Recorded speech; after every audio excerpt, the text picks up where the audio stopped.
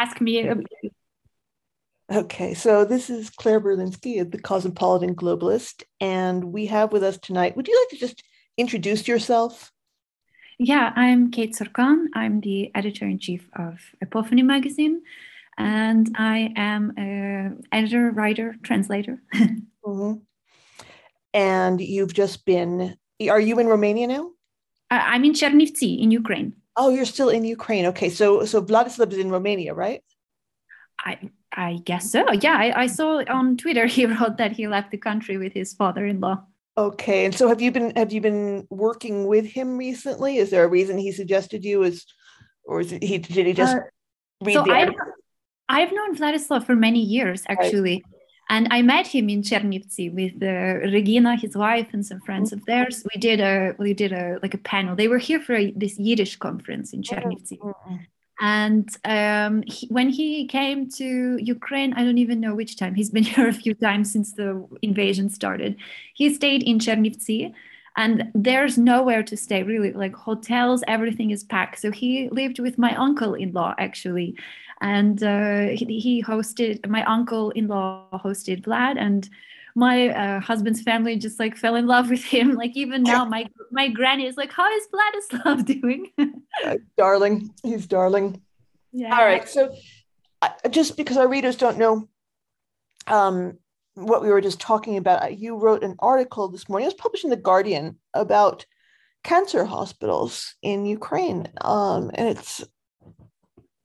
it's a very it's unspeakable to think of people who are already going through the fear and the stress and the pain of a cancer diagnosis and treatment, also having to hide in the basement of the hospital and worry about evacuating their patients who've just had surgery. And I thought, how did you when you show up at these hospitals and say, I want to write an article about you, are they happy to see you because they want people to understand what they're going through, or did you feel that you were an extra nuisance? No, I already, so in the article, I quoted Andriy Baznosenko. He's the head doctor at the Cancer Institute. Right. And I knew him already because unfortunately I have my own health problems. I wrote about it for Zaborona, Ukrainian news platform a while back, about the troubles of the inequality of medical care in Ukraine. So I actually have this very rare genetic disorder called Cowden syndrome, which puts me at a huge risk for cancer. And doctors here in Chernivtsi were basically telling me to cut out my intestines if I want to live. But I went to Kyiv to the Cancer Institute, and there I met Andriy Baznosenko, who met with me for an hour. And he told me which tests I have to take to try and diagnose what's wrong with me. And thanks to him, I was on the path to living a healthy life with all of my organs. So I've kept in touch with him because he's a specialist in the cancers that I'm most at risk for. Right. And he was very happy to speak to me when I wrote him.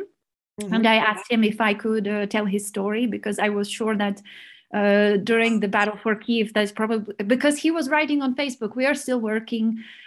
Please, patients who need treatment, please come. Do not be afraid. We will help you. And so I knew I had to tell this story. And he was just absolutely wonderful answering all of my questions. Yeah, it's a very powerful story, and it's just such a miserable thing to think that all of the miseries of life, they don't go away because there's a war. They're just made worse by it. Yeah, and the fact that there's so many cancer patients who are from these outer regions of Kyiv, like Bucha or Irpin, or from Mariupol or Kherson, and they have not only to think about their cancer treatment, now they have no home to go back to. And it's a really hard situation. And a lot of cancer patients fled the country. So Cancer Institute, the doctors there have to try and find ways to digitize their records because doctors in the Baltics or Germany don't know how to treat them if they're already in the middle of their treatment. So it's really, Ukraine is very lucky to have such dedicated oncologists as the ones who work at the Cancer Institute because they really care and they really are doing everything they can in spite of all the horrible odds against them right now. Yeah. How are they doing on supplies, on medical supplies? Are there shortages? Well, he said, yeah, they did have some shortages of medicine, but there's some organization in Great Britain that has been sending them in like tranches, and they're soon to get another batch. And Ukrainian diaspora has been getting a lot of supplies for them. There was one drug, I forget the name, I mentioned it in the article. One dose is like $5,000 to administer, and they got a bunch of batches for free, thanks to Ukrainian diaspora. So thankfully, they don't have to worry too much about medical supplies and medicine. But according to Dr. Besnosenko, he said that they have much lower numbers than before. People are scared to go to Kyiv. Actually, people from all over Ukraine would go to the National Cancer Institute before the start of the invasion because they have better expertise. The operation rooms and recovery wards are much more advanced. They're absolutely unparalleled compared to the rest of the country. But now, because of the invasion, they have much less patients. So we'll see what happens. So are the patients seeking treatment at local hospitals or not getting treatment at all? Well, actually, I can speak personally in this situation. I had my yearly colonoscopy because of my genetic disorder in Kyiv. It was planned the week of the invasion. So I couldn't go. It was too dangerous. So people like me had to seek out treatment, which was not as advanced because biopsies, you can't get a biopsy in Chernivtsi, like the kind you get in Kyiv, unfortunately. So he did, Dr. Besnosenko did tell me that there are some cancer patients in Ukraine who just stop their treatment or they aren't getting enough. But they have moved a lot of patients from Kyiv who are living in the Cancer Institute. Those from like Kherson, Mariupol, they were moved to the west of Ukraine to oncological centers there. And I think that the institute in Kyiv is doing a lot to help their colleagues in the west because there's over a 300% uptake in patients in the west of Ukraine seeking cancer treatment. So they need help. So they're really doing a lot to coordinate. It seems a very rich idea metaphorically, the idea of battling cancer and battling a Russian invasion. It seems like you could write some kind of novel about that. Oh, yeah. I mean, you can even make a kind of metaphor for this Ruski mir, like a cancer that Ukrainians are trying to cut out of them. And Exactly. Yeah. Vladislav, hi. Hi, ladies. I wasn't going to interrupt that. We wanted to say hello to you. How are you? Hi. You're in Romania?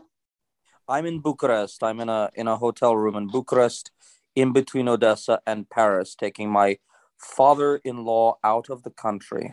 He's finally agreed to go? He's finally agreed to go. He's sitting in the corner grumbling. What is his name? Salty from I want to say hello to him, but I don't. Monsieur. Georgy Semyonovich, do you want to say hello to some pretty ladies? Georgy Semyonovich, красивые девушки, они хотят сказать здравствуйте. Да. We promise there's nothing but pretty ladies waiting for you in Paris. He says from the other side of the room, what are you getting me involved in? What are you doing? What are you getting me?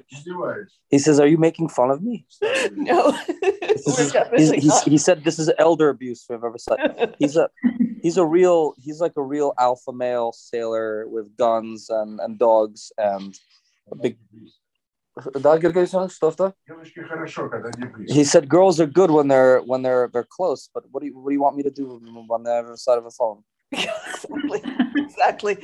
Well, I'd like to know, would you ask him what made him decide that it was time to leave? Georgy Semyonovich, he doesn't speak much English. Georgy Semyonovich, почему вы решили, что надо наконец-таки уехать? What made you decide to leave? He says, I want to see my daughter. This is my wife. Well, that's him. He said I wouldn't go if Vlad wasn't around. I wouldn't. What am I gonna do, Jim? What am I gonna do? F-bomb? Go myself? F-bomb? What about the moonshine? The distillery? Алкоголь в гараже, который ваш алкаш в гараже, который готов. Поставил на консервацию 2 аппарата. He put it. He's a bootlegger. He says, I'm a bootlegger. Well, did you bring it with you and your art collection? I brought the art collection. It's funny. I brought the art collection where all these American volunteers on the Romanian border, nice people from Alabama. They said, you're the first. I've been here for a month. You're the first Ukrainian I see traveling with an art collection. What's in the art collection? I got a couple of Stas Jalobnyuk paintings, a couple of things. Really, you can't really carry a lot of art in your own hands. I mean, we're carrying 3 or 4 paintings, but it's very difficult if you're just traveling by ferry. We weren't going by car, I guess.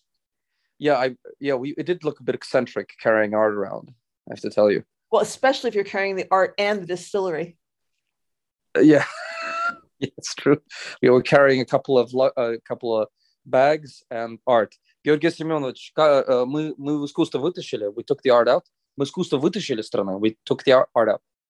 Our listeners don't understand. Искусство, картина. I'm saying in Russian, English. I don't know. I'm just saying I'd like to tell our listeners that your father-in-law famously wouldn't leave because he didn't want to leave his hooch behind.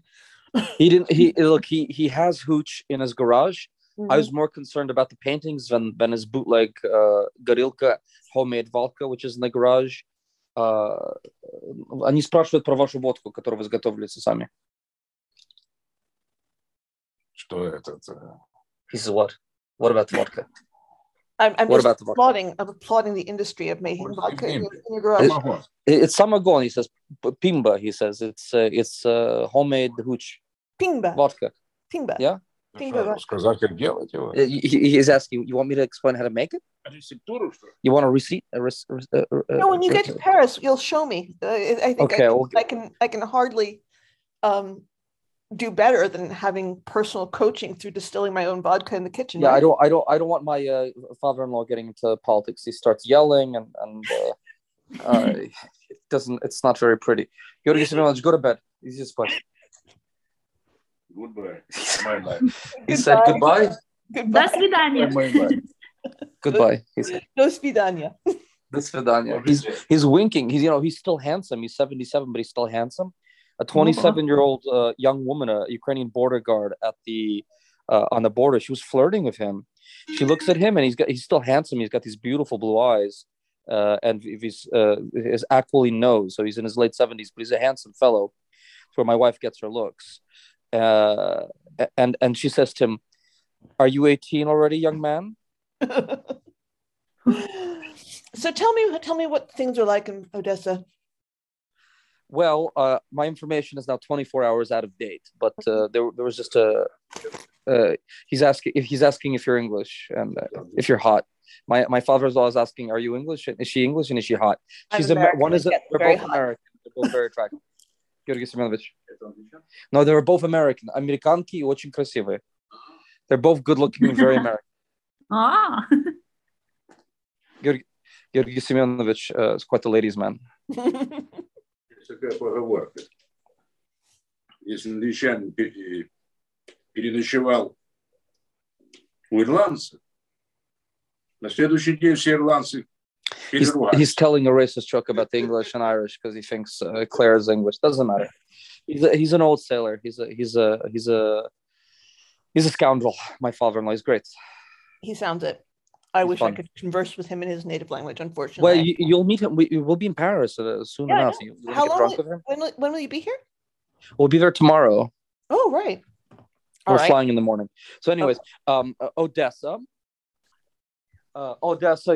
We left with Georgi Semyonovich yesterday morning. It took an entire day to get from Odessa to Bucharest in the middle of a war. We had a woman as our fixer driving because I knew, first of all, to get through the border, you need a woman. Mm-hmm. Secondly, you need, it's easier when a woman is driving because the Ukrainian soldiers at every checkpoint, they kept stopping us when it was just men in the car. So when they see a woman behind the wheel, they don't actually stop her to check the paperwork. So we breezed through 10 or 12 checkpoints, each one of which could have taken between 5 and 10 minutes. So you multiply 10 checkpoints by 10 minutes, and that's an hour and a half or 2 hours extra to the trip. So who was the woman who was driving you? We had a woman that we hired, a fixer. Right. If anyone needs a fixer, Anna's very good. Right. So it took you 12 hours, 13 hours to get there?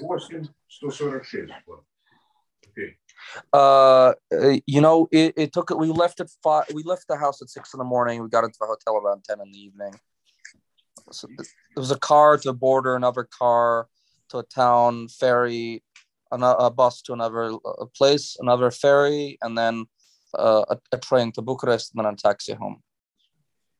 Was the trip otherwise? Was it uneventful apart from the? Well, just tons of Ukrainians. For the third time in a month, I'm in this wave of Ukrainians. This wave of Ukrainian refugees has gotten smaller, but there's still people coming over the border. Still every train station in Bucharest and in the 3 Romanian cities that I spent time in yesterday, full of Ukrainians, Russian and Ukrainian speech everywhere. Ukrainians coming up to each other, asking each other for help. Each one of the biggest human migrations in history. Yeah, it's an amazing time. It's horrible, but it's really interesting. Georgi Smilovich, I'm doing a podcast. You can't talk now. Yeah, I know. We'll call your daughter later. Yes, afterwards. Georgi Semyonovich, we saw lots of Ukrainians. Много украинцев видели по пути в Румынии. Много украинцев было. He says, you saw yourself. So what are you asking for? You saw. He's like, what the hell are you asking me? You saw it. What's the culture like among all the refugees on the road? Is it a lot of Причем здесь украинцы? Там и русские есть, и все есть. Но переселенцев, мы говорим про переселенцев. Из Украины, refugees. Беженцы. Да, беженцы. Не переселенцы, это беженцы. Беженцы, да, беженцы. Я не видел, сколько их там. He says, refugees, but you saw yourself. Why are you asking me? You saw. А что там, одни украинцы, что ли? Там и болгары. На Украине, знаешь, сколько национальностей? He's saying, you know how many nationalities there are coming out of Ukraine? They weren't all ethnic Ukrainians. He got a little mixed up. I said, how many Ukrainian refugees? But he was like, there were other. Что ты считаешь, что на Украине одни украинцы живут? Georgi Semyonovich is yelling at me that Ukraine isn't only full of Ukrainian. There are Moldovans. Moldovans. He's now Gagauz, Bulgarians. And especially in the Odessa region, and Russians, and we all live together. He's now just. I'm gonna stop translating because Georgi Semyonovich is getting very excited. He's getting very excited. Anyways, and all together in reasonable harmony. Yeah, but then he gets off into conspiracy theories. He told me, we were drunk last night. He told me that he believes in a world government conspiracy. And he also touchingly added, and I know you're part of it. That is touching. That's how you know you've really arrived with your father-in-law. And also, there was one of my Twitter fans. Mm-hmm. was an Italian volunteer. Once we get off the train station, mm-hmm. and a guy who I never met before, but who was one of my Twitter fans, is like, I just saw you on CNN. Can I help you with anything? And my father's very impressed that in the refugee center, a guy I had never met before was one of my fans who wanted to help me. That's very impressive. Yeah. Yeah. So your credit's really gone up with him. My credit's really gone up, though.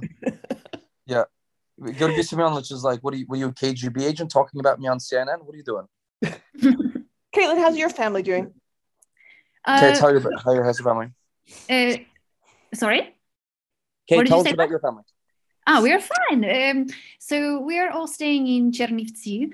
My aunt-in-law and little cousin left for Poland about a week after the war began. And they've been there since.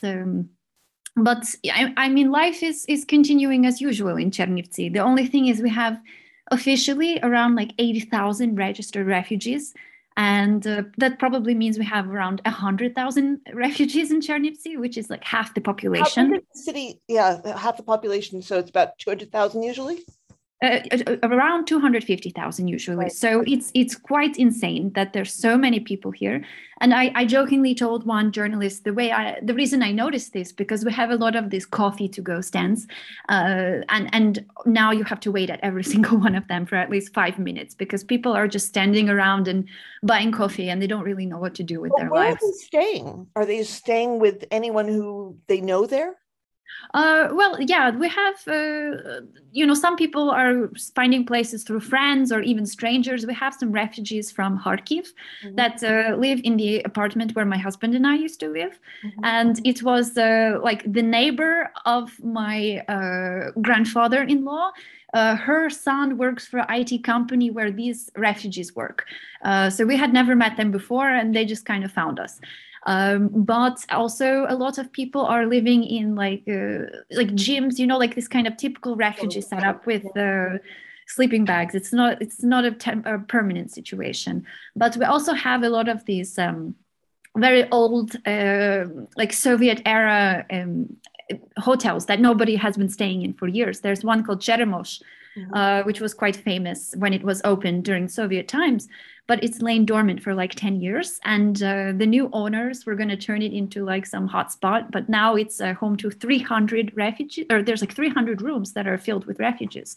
Right. So the mayor has promised to like even build some like kind of semi-long-term housing, but I have no idea how they will be able to do that.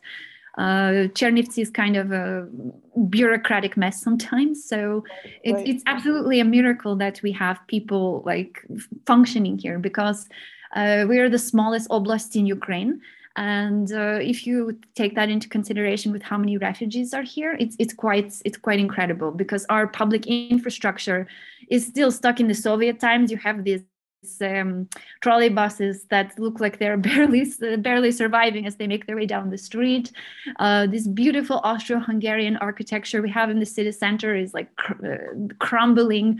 Sometimes like pieces of it will fall on your head when you're walking down the street if you're not careful. So I hope that all these people from Kyiv and Kharkiv that are used to much nicer cities will kind of inspire our city government to make our city a little nicer, because it was really like a jewel of Ukraine back in the day, and it just gets progressively worse with every year. So we'll see.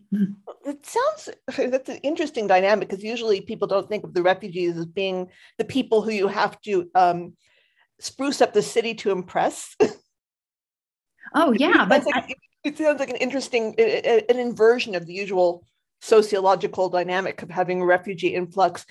Do you think it's bringing out the best in people? Are people rising to the occasion, or is it just adding extra stress to an already stressed life?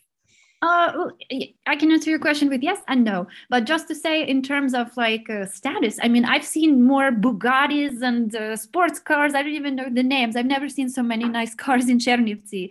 Even if you look on Chernivtsi, like TikTok, for example, people are making videos like, this person is from Kyiv, this person is from Kharkiv. Our people, even my mother-in-law said to me, she noticed like here in Chernivtsi we have this bazaar, Kalinka. It's like very typical like post-Soviet open-air bazaar that was where people made their sometimes millions in the 90s, when we had people even from like Moldova, Romania coming here to buy contrabanda. And this is where people in Chernivtsi do their shopping. You get like Turkey or Chinese manufactured Chanel knockoffs. But my mother-in-law said she noticed people were from Kyiv when they are dressed much more nicely, because there is real like stores, and we don't have them in Chernivtsi. People go to Romania if they want to buy nice clothes. But overall, I mean, we've had some problems where people are like double, triple, quadrupling their rent, trying to take advantage and make an extra buck off of refugees. And the mayor set up a hotline to report such people. But overall, I think there's just incredible amount of solidarity. There's a lot of like volunteer groups on Telegram that are being run by young people, even younger than me. People are getting, there's like collection centers where there's just everything you can imagine is being brought for soldiers, medicine, headlamps, any other boots. There's the shortage of boots for soldiers, and people are finding these things. They're even ordering them from like diaspora in the United States. Center on my block, and I'm in Paris. Oh, really? Yeah. There's a collection center right outside my building, and I don't know whether they're getting the kinds of things that you actually need, but I know that there's a lot of goodwill and people are trying to bring them things that you might need. Oh, yeah.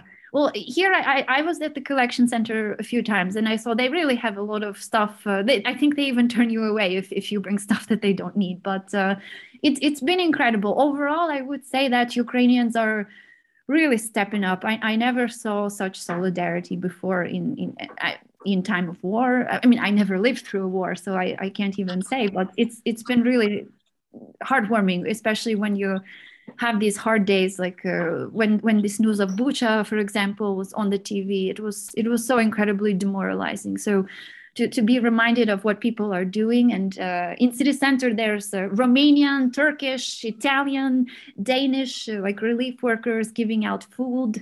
So I mean, Chernivtsi has become this beautiful kind of like safe haven where people are really trying to maintain a normal life. Yeah, I hope you can feel in Ukraine that the world wants to shower you in as much goodness as you've been showered in hatred. Everyone feels this. Everyone we do. I think the world has really done a lot, and I think Ukrainians have noticed. I mean, Ukraine has more soft power. A lot of my friends have said than any other country in the world right now. It's just a remarkable story of solidarity. I think the world is getting as much out of Ukraine as the Ukrainians are getting from us in terms of spiritual sustenance. I do too. I think it's been in some ways very good for the world to see that there's something that's very clearly evil. And this isn't relative at all. It's not postmodern at all. Evil is a very real thing, and consequently, so is goodness and virtue. That's right. And the resilience, the coherence, the tremendous virtues that the majority of the Ukrainian population has shown towards each other, towards.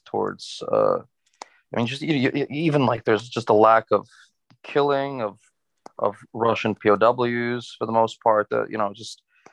Tremendous qualities are being shown by the Ukrainian political nation towards everybody and to everybody. And it's just, I think from Zelensky on down, it's just awe-inspiring. That's why the entire world is just looking at this with just tremendous reverence, because we're still capable of reverence in the face of displays of tremendous quality, which is what we're getting from the Ukrainians.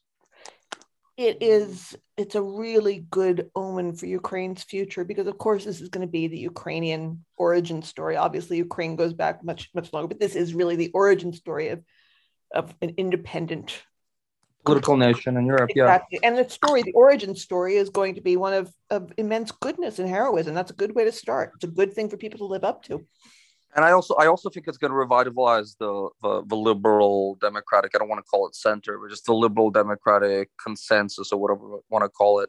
If Ukrainians were going to fall, I think this would be the victory of a kind of illiberalism over the liberal democratic world order, whatever we want to call it, the post-world order, the liberal consensus, whatever you want to call it, the good, the West, the golden billion. Reinforce the idea that it's just a bunch of decadent, declining, feuding, bickering, navel gazing, nothing in common. Yeah.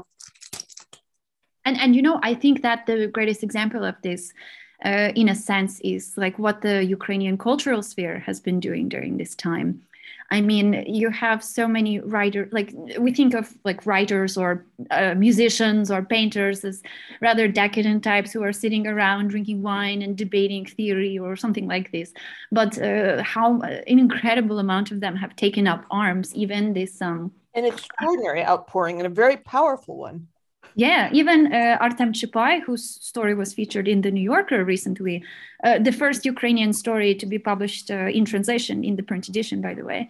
I mean, he is a self-proclaimed pacifist. He is the former Ukrainian translator of Noam Chomsky when he was like a naive young socialist, in his own words. And he is still a pacifist, but he's in the army right now because he felt there's no other choice but to defend the country. So it's absolutely incredible that every single Ukrainian understands that they have a role to play in this building of a modern Ukrainian state after invasion, and it's incredible. I can't even describe what it's like to watch it here in real time. I think that's actually a great transition to what I would love to talk about with Kate. By the way, can I just play act at being a modern man and gallantly play off my father-in-law and his old school sailor ways. He made me show him pictures of both of you while you were talking to make sure you were both good looking, and he concurs that you're both very lovely. Thank you. Yes, I think it's true. I think you both are very lovely. Thank you. But anyways, he's absolutely indomitable. My father-in-law. He's very funny, and very charming. What was I saying? So Kate and I published about a month ago an article in Tablet magazine going through 6 different writers and what they're. Mm-hmm. Yes, I read that. It's very interesting. Yeah, I think it was a good run-up or rundown of the various. I mean, there are many more interesting young writers and not so young writers in Ukraine, but that's a good selection of what's going on now in contemporary Ukrainian literature and being translated into English. Georgi Simenovich is just singing over there. I don't know if you hear this. Do you hear this? I hear him laughing. I hear laughing. He is laughing. Yeah. He's laughing and singing in the corner. He has a great laugh. Why do you think 27-year-old girls at the border post are flirting with him? It's true. What was I saying? So I think we should talk about the way that culture is being shaped by the war. I think we should talk about the way that the war has affected writers and artists and the intelligentsia, and I think that could be our added value to the debates. That's something that Kate and I both write a lot about, and something that I think goes well. Culture is often not written about as much as it should be. So I think that's something we should talk about or could talk about. Okay, let's talk about it. Tell me about it. Kate, talk. Well, as I said just a few minutes ago, what I think is really incredible about Ukrainian writers in particular is they're not like passive observers in Ukrainian society. And one author, for example, that we mentioned in the tablet piece, Stanislav Aseyev, if your listeners are not familiar with his work, it's absolutely required. If you want to know about Ukraine and understand Ukraine, you need to read his work. He is a famous journalist who is from Donetsk, and he was reporting in Donetsk after it became occupied by the forces of this so-called DNR. And he wanted to basically spread the truth about what was really happening there until he was captured. He was tortured and he was sent to Izolatia, this prison, which is still operating today, as I understand, where they Ukrainian civilians are routinely tortured, raped, murdered, and it's a living nightmare on earth. And according to reports, such places are being set up in occupied Kherson right now, and probably other places. And it's really just like symbolic of this, what this Ruski Mir represents. So Stanislav Aseyev, his writing before he was captured was this collection was translated and published by Harvard's Ukrainian Research Institute, and you can read this now. And soon his torture camp on Paradise Street, in Ukrainian it's Svitly Shlach, the bright path. It has been translated and it will be published soon, but I can't say where or by who. But this is about his time in Izolatia. So he is really really important writer because he was affected really directly by this war. He is in the Teoaborona, the territorial defense in Kyiv right now. And he's absolutely incredible. I mean, his writing before the start of the war is completely different. It's very, I was reading it, he wrote in Russian before. He had very kind of, not flowery, but very kind of eloquent language, like long sentences, very rich in literary and philosophical references. You can tell he's extremely well read. His first book was about kind of like autofiction about a young guy who hates his life in Donetsk and like a bookish guy who dreams of joining the French Foreign Legion, which he tried to do himself as in his youth, and he didn't succeed in joining, but he wrote this beautiful book about it. And no, as who amongst us has not tried to join the French Foreign Legion as a young man? This is a normal thing for your romantic young man. I wouldn't. My grandfather did join the French Foreign Legion. Oh wow! Yeah. So he's mostly like nonfiction, right? Yeah, but he has written plays and poems. But as I interviewed him last year, and as he said, the guy who wrote all of that is dead, in his words, because after what he lived through, I mean, they kind of, in his word, as he said, stole his words from them. So he can't really write in the same way anymore. And I really, he's one of those writers that I'm rooting for. I want him to find peace. I want him to write more plays and poetry again, because he has incredible mind. And we didn't mention Oleg Sentsov in our piece, but he is another one who was in prison for 5 years. He is also in the Ukrainian army. He was posting on Facebook that he learned how to fire a grenade launcher, to dig trenches. So it's like, it must be incredibly cathartic for him in a sense. I mean, it's a nightmare that the country was invaded, but this man who was almost died from hunger strike gets to kind of fight back. Why do I know his name? Oleg Sentsov, he was the director from Crimea. And he got arrested for protesting against annexation of Crimea. He spent 5 years in a Russian penal colony. He went on hunger strike. Is he the one who went on the longest hunger strike in history? Yes. That's why I know his name. Yeah. So yeah, I mean, these are extreme examples of Ukrainian authors who were really tied to the current political crisis. But I mean, you have an incredible amount of writers who, like Oleg and Stanislav, who are from the east of Ukraine, who were writing in Russian previously, but made the conscious decision to switch to Ukrainian.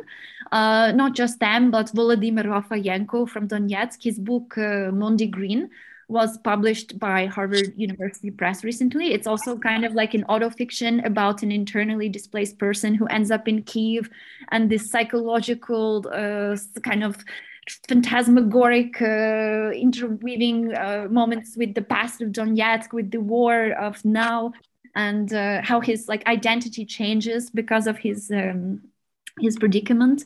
Rafayenko actually chose to write in Ukrainian after Sashko Boychenko, famous critic from Chernivtsi, ridiculed him in a column, and other Russian-speaking Ukrainian writers. So he was so hurt by it that he made the decision to start speaking in Ukrainian. But there's others like Luba Yakimchuk, Olena Styashkina, who was published, her op-ed was in CNN recently, in William Blacker's translation. I mean, just really incredible amount who are really taking this Ukrainian identity to a whole new level. And Ukrainian writers in the West, for example, like Roman Malinovsky, he's from Ivano-Frankivsk. He said in an interview with me that he's incredibly proud of all of these writers. And that kind of shows, like, Russian propaganda wants to show this kind of so-called discrimination against Russian speakers. I've never seen it, really. And the fact that writers in the west of Ukraine are supporting their colleagues from the east for making that very difficult decision. I mean, you have people like Andrei Kurkov, who still writes in Russian because he says it's too hard for him to write in Ukrainian. But a lot of writers have made that switch. And I mean... Crimean Tatars, are they writing in Tatar? Crimean Tatars. I'm not as familiar with Crimean Tatar writers, unfortunately, but I do know that there is like an annual contest to promote Crimean Tatar writers. Mm-hmm. They exist. I think Wydawnictwo Starого Leva, this Old Lion publishing house, the biggest one in Ukraine, did publish a collection of Crimean Tatar writers in Ukrainian translation. So Vladislav, are you familiar with that literature at all? Sorry, ladies, can you? I can hear you. Me? Can you hear me? I was just. Yep. Am I unmuted now? Yep. Yeah. Yeah. What was the question again? Are you familiar with Crimean Tatar literature at all? I read one Crimean Tatar novel in translation. I don't remember which language I read it in. To my great shame, I'm not. I don't know if there is. conversant. I don't know anything about the literature. I don't know if it's a worthwhile literature, if it's interesting at all. I was just curious. There's not a lot of translation out of Crimean Tatar into anything really. I mean, into Ukrainian is really where the only language, as far as I know, you're going to get it in.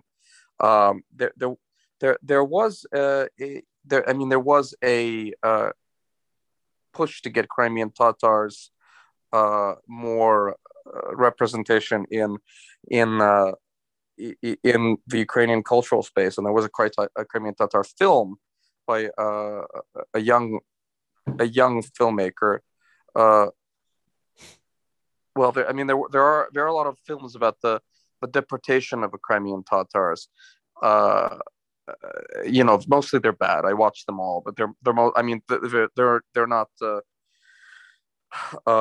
not great. I mean, Artyom Satabayev's filmography is okay.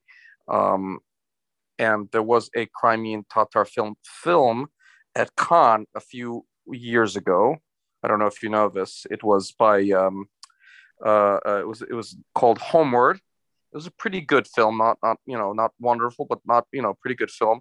It was directed by Nariman Aliyev.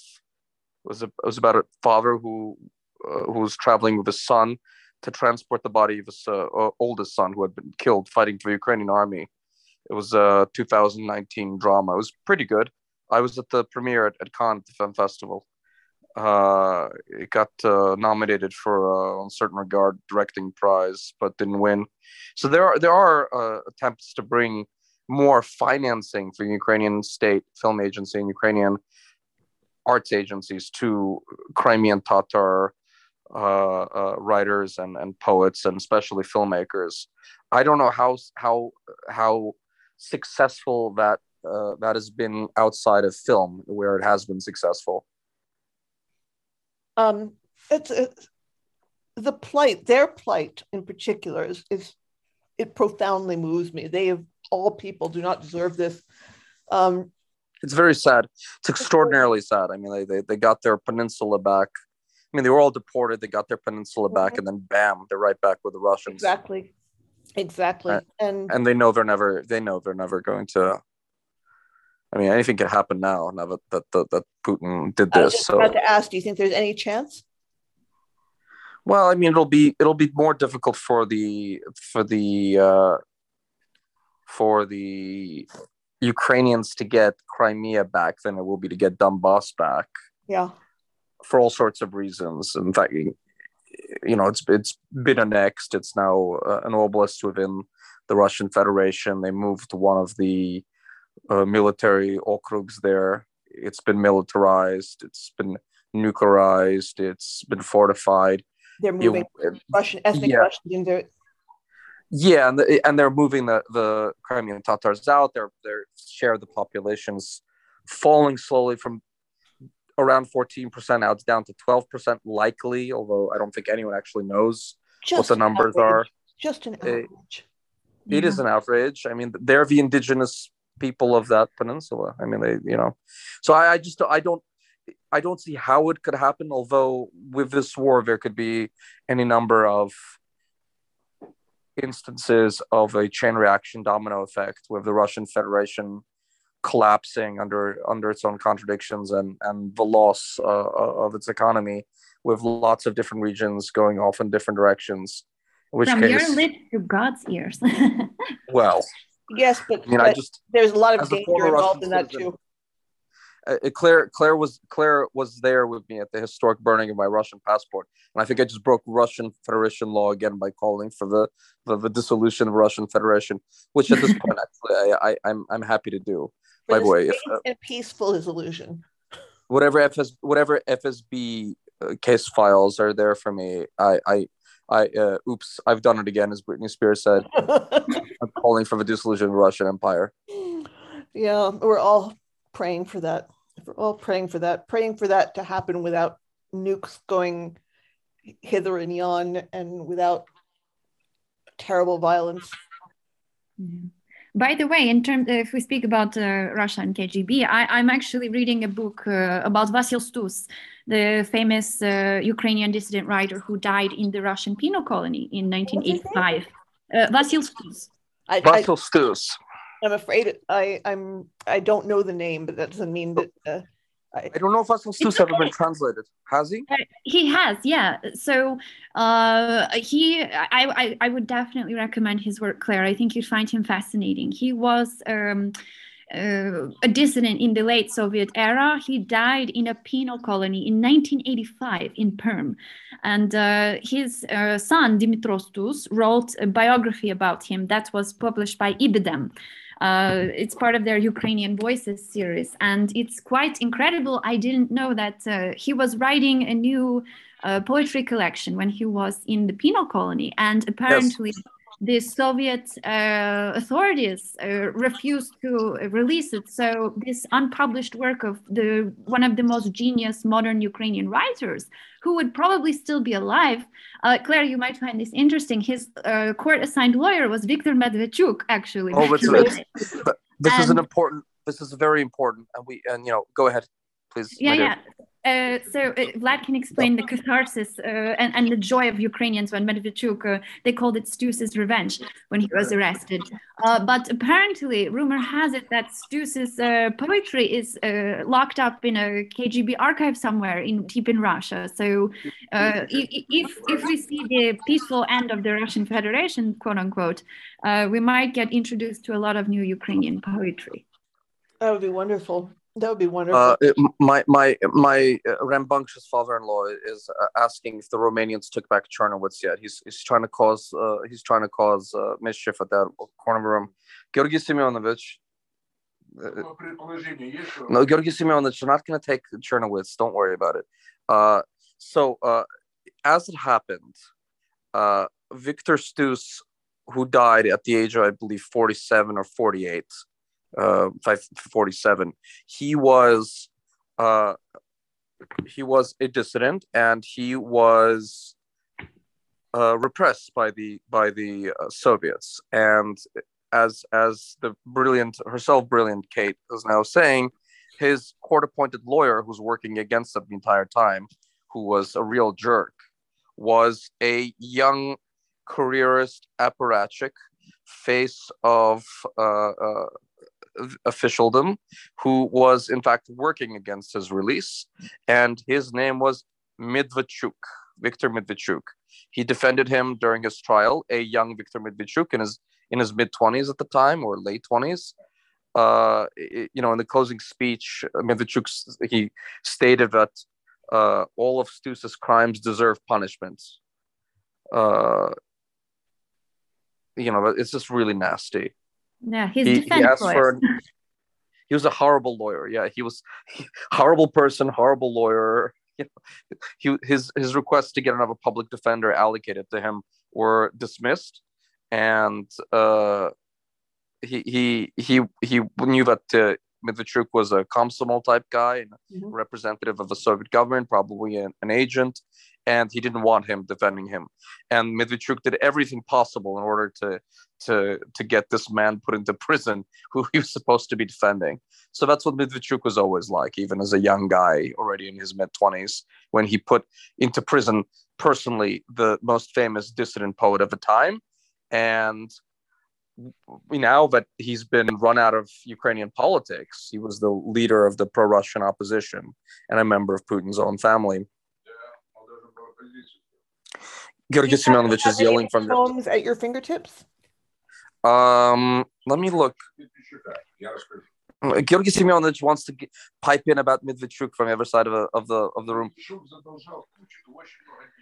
Jesus Christ, Georgi Semyonovich, we don't. He's yelling about Putin and Medvedchuk and money, and he says, "Okay, Georgi Semyonovich, let's just go to bed." So I'm looking for poems, translations. I have on Apofenie. We published some of his poems. I have it right here. I think you should. Would you read that out aloud to us? It's quite long, so I'll only read part of it. But yeah, I think that'd be great, so people get a sense of his Ukrainian or English? English. Well, if you can read a little bit in Ukrainian and then English so we can hear it too. Oh, I don't have the Ukrainian. I will butcher it. I have when I speak Ukrainian, people in like aptekas or restaurants say to me, "Можна молдавською, якщо вам зручніше, дівчина?" Like we can speak Moldavian with you if it's easier. That's horrible. They're saying, you want to speak Surjik? Like we can speak Surjik. No, they're trying to. I had another person tell me once that they thought I was from diaspora because I clearly understood everything, but I have terrible pronunciation. No, that's great. That's charming. That's quite charming. Yeah. I'm a native Russian speaker myself, so I will not. Although I have more Ukrainian than Kate does, I will also not do disservice to the language in trying to do a poetic voice over the thing. So let's stick to the English translation since we don't have any Ukrainian speakers on hand. Let's hear the poem. Sure. So this we published on Apofenie, my journal. It's called "I Wandered Through the City of My Youth," and it's translated from Ukrainian by Bogdan Tokarsky and William Blacker. I wandered around the city of my youth, vainly searching in the new blocks for yesterday's buildings, parks, and paths, for familiar patterns on pediments. Geography is lost. The city had become prettier and grown. New avenues had appeared, new hotels, streets, monuments, stadiums, and trees. Yet not a single familiar face in the crowd, not a single face that would evoke your vanished youth. I hoped at least to run into myself, right where the fountain flowed, hemmed by artificial marble. All in vain. Nothing. Disappeared without a trace. The light high-rises took off into the sky, and you, so very small next to them, not visible even to yourself, let alone to passers-by. A taxi driver stopped his car and walked up to the fountain, which sprinkled water on a gentle, unfamiliar poplar. He washed his hands, got out his handkerchief, carefully dried his palms, then got behind the wheel and sped off, leaving a little cloud of dust behind. Watching him drive away, I realized for the first time, I failed at life.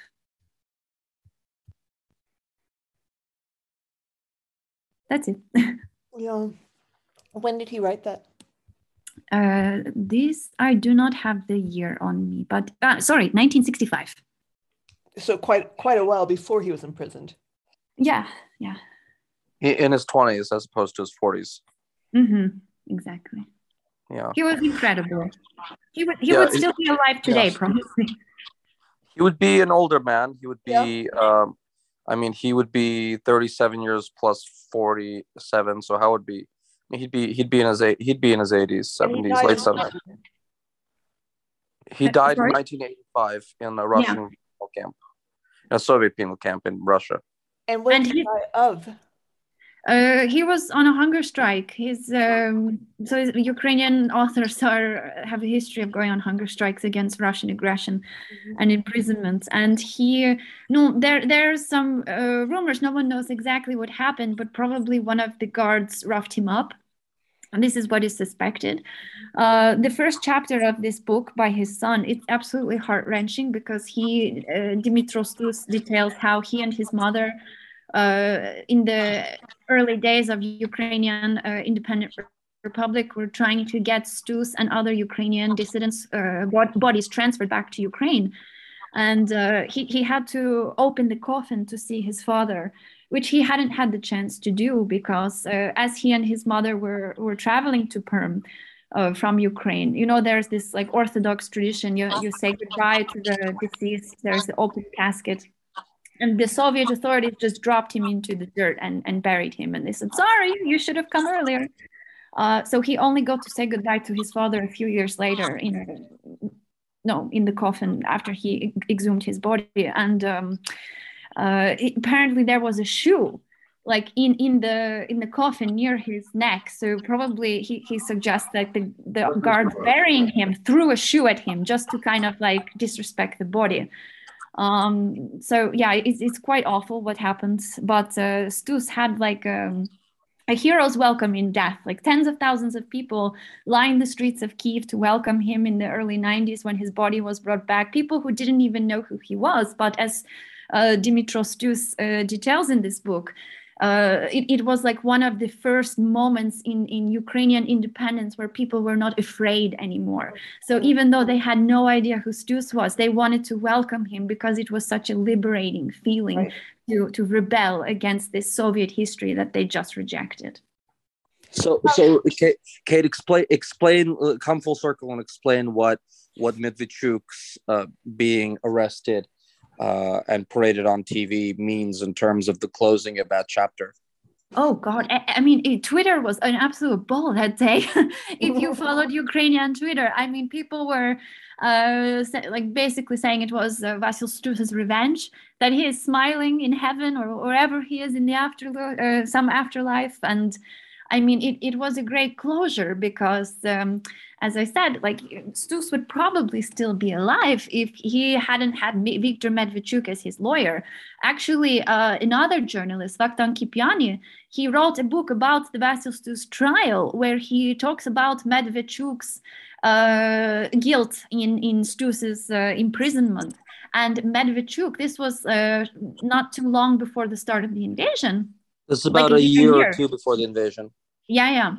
He basically sued Kipiani and brought him to court. And a lot of people thought, oh God, this corrupt court system, Kipiani is fucked. Sorry, I shouldn't curse. The publisher is going to go bankrupt. But surprisingly, the court ruled in Kipiani's favor and that of the publisher. And everyone was shocked that Medvedchuk lost. So the truth about Stus got out. So it was kind of a nice teaser for what was to come. So karma came for him. Karma is a Ukrainian poet destroying a pro-Russian oligarch. Yes. Absolutely. Yes. All right. I am going to include links to everyone we've spoken about. It would be, I think most of them are in the article that you two wrote together, right? A lot of them are. A lot of them are, but not everyone. I don't know. I'll go through it, and if I have any questions, I'll send you an email to ask so that I can. I wish we had talked about a lot of other writers. Actually, Kate. We could talk about them. Go ahead. We could do a follow up on. Andrukhovych is not in there. Andrukhovych's daughter is not in there. Tons of Ukrainian young women writers are not in there. I had Verba. Yeah, I had an event with Andrukhovych recently for the Quebec Writers Union. And as soon as we started, there was the air raid alarm. And Andrukhovych basically went to a shelter and he was in darkness except for the light from his glasses. And he spoke so kind of alluringly in English. He has this drawl in any language, but it was quite interesting. And he ends like saying, thank you, everyone. It was unforgettable. I loved every moment. Like very kind of romantic sounding almost. And yeah, he's incredible. I mean, we could talk just for an hour about Andrukhovych. Did you record it? Yes. I'll send you the link. Yes, please do. Please do. I included in my first book, From Odessa with Love, a long conversation that I had over a liquid lunch in 2017-18 with Andrukhovych. That was a lot of fun. So, just to plug both Andrukhovych and my own first book, Odessa, From Odessa with Love. And people should read his book, Moscoviad. It's one of his early novels about a Ukrainian writer who is in Moscow at the Gorky Institute when the Soviet Union collapses. And it's one day in the life of this Ukrainian author who is drunk on drugs, sleeping with random women, getting hunted by KGB. And it's like this amazing phantasmagoric allegory for the break between Ukraine and Russia. And I won't spoil the ending, but it's absolutely incredible. Who was Kate, who is the English publisher of that novel? Sputin Duvil. I think it's some very small publisher in Brooklyn or somewhere in New York, but it's translated by Vitaly Chernivtsi. Oh, it should be an excellent translation, I guess. Yeah, I mean, Vitaly is great. He is one of the best Ukrainian translators in English today. That's right. Is that a recent translation? No. It's like a few years ago, maybe even like 10. 10 years ago, like 10 years ago, because I remember. Well, it's not recent, let's say. Okay, all right, okay. That's a pedantic point. We shouldn't be pedantic. That's for the academics. You and I are poets. A poetic translator and a journalist writer such as myself should not compete with the academics in the realm of tedious pedantry. Exactly. Tedious pedantry. It's not for us. That's for the academics. Okay. So you're going to be back in Paris tomorrow, right? I will be back in Paris tomorrow. You want to? I mean, you can see me at some point. I want to meet your father-in-law. Yeah, he's amusing. He's amusing. He's very amusing. How are you, basically? Are you asking Kate or me? You. I've been in and out of Ukraine. I've had 2 very intense months, extremely intense. Yeah. A lot of work, a lot of writing, 150 TV and radio appearances where I'm trying to explain to things what's going on. I was just in Donetsk the other day. Just this week, I've been in Odessa, Moldova, Dnipro, Donetsk, Rubezhny, Romania, Bucharest. That's just this week. You must be just tired. I get off on this, but I like it. This is my life. This is my lifestyle. That's how I live. Mm-hmm. But one does get tired. If you're on the move literally every day, it's like radiation. It does seep into your body, and then your body says, okay, enough of this. Yeah. I did have a slight acid reflux attack after being close to some bombing in Donetsk. So the body says, whoa, this is not great for you. Yeah. And this like acute stress, I was describing it to someone like I've had medical procedures where I've had to undergo anesthesia, and then you wake up in horrible pain after. And I described the first days of the war like that. Like you wake up from anesthesia, you don't really know what's going on, and then it hits you and you're just in horrible pain. And then what follows is this dull ache that can possibly stay with you forever. And you're just like, day what? 62, 3? I don't even know anymore. And you can't take vacation from it. Like if this affects your life, like it is with you and every waking moment. Sure. I do take vacations. I'm in this continuously in obsessive mode, and then I just after 2-3 weeks, 4 weeks, I just turn off for 4 to 5 days, and I do things, and I watch the news a little bit, but I'll read a novel or something. But I work obsessively for 3-4 weeks, and then just my body says no, and then I'll either sleep a lot in the war zone. When you're on the war zone, I either sleep continuously or not at all. My body, that's what happens to me. I'll either sleep 14 hours a day for 3-4 days, and then I'll go for 3 weeks sleeping 3-4 hours. I don't know how you are, Kate.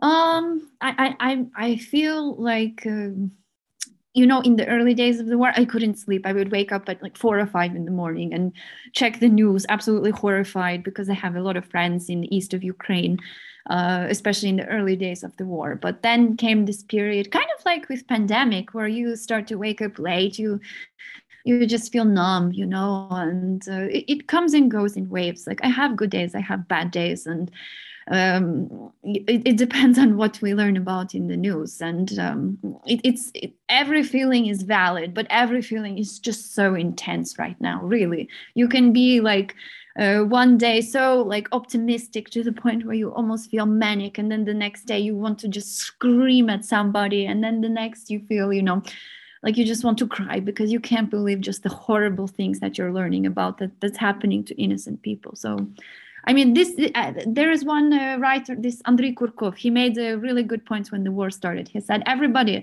write down every single emotion you feel right now, because this will be used like in the future. We need to keep all of these stories.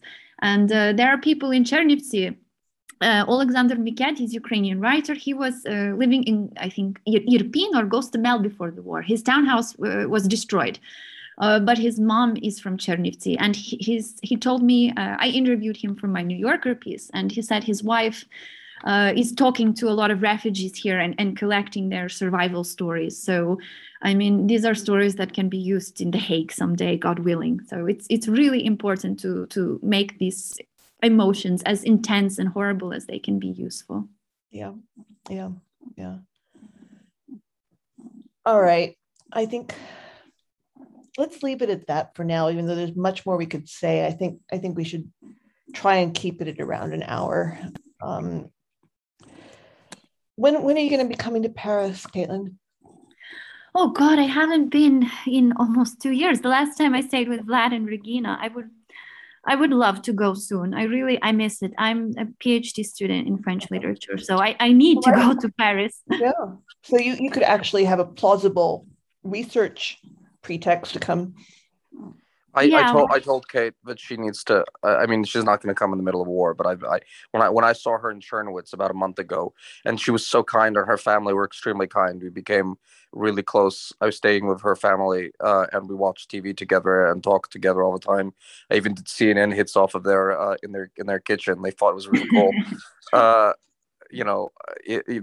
family's really great, and I told her to come to Paris more often. Yeah, come to Paris. I need to. My husband is Ukrainian. He can't leave the country right now. Right. But I really hope to show him Paris after the war. Is he in the military? No. But no Ukrainian men who are of age to serve in the military are not allowed to leave in case there's a full mobilization. Right. So, yeah.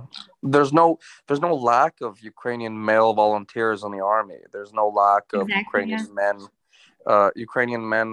in the army, but they are quite serious about not allowing men of military age to leave. Every time I'm on the Ukrainian border on the way out, I have all these women, young women, old women, staring at me with a mixture of disgust and contempt and wonder, and it's always I just kind of keep my American passport in my hand because I don't feel comfortable myself being a patriot of the country with them staring at me like that when they're fathers and brothers and husbands and boyfriends and lovers. I can imagine. And so Kate, obviously being an extraordinarily loyal wife, is not going to be going to Paris in the middle of a war. I know that for a fact. Even if we invite her and tell her to stay with us again, but I'm hoping the war ends soon so that we can all see each other in Paris together. You think so? Let it be sooner than later. Is there any chance of that? Well, I mean, this is going to go on for a very long time until Russia's thoroughly defeated. This is the culmination of a 20-year-long process. Putinism needs to be thoroughly defeated before this is over. I don't think that the Russians are going to be standing down. It's going to be regime change. Obviously, if he lets this go, it'll be the conclusion of his reign and the crack up of the empire. They already destroyed their own economy, and there's no going back for them. They're going to go in totally, and the Ukrainians need to defeat them, and he needs to be brought down by whatever generals, because ultimately power only ever switches hands in Russia through palace coups and internal disruptions, or the untimely death of a dictator or a member of a Politburo. Only in 1917 did you have a popular revolution. Typically, Russia, which has no transition mechanism, neither did the Soviet Union, and neither does Putinist Russia, ever switch power without internal violence. So whoever wants to knock him out, I hope they do that for their own good and the good of Russian people, first and most, because we need that for everybody. Mm-hmm. Yeah. I hope. All right. On that optimistic note, ladies. Gentlemen and lady, thank you so much for making the time to speak to me. I will put this up tomorrow morning. Thank you for inviting me. Oh, it's my pleasure. I'll put this up tomorrow morning along with notes linking to all the authors we've discussed. And next time in Paris to celebrate Ukraine's victory. I already promised to buy the first round of drinks for Irina Karpa, Ukrainian writer living in Paris, whose article I translated for Vanity Fair. So you'll have to join us. We'll have a big, big party in Paris. Oh, Karpa. Karpa's fun. I attended her third wedding.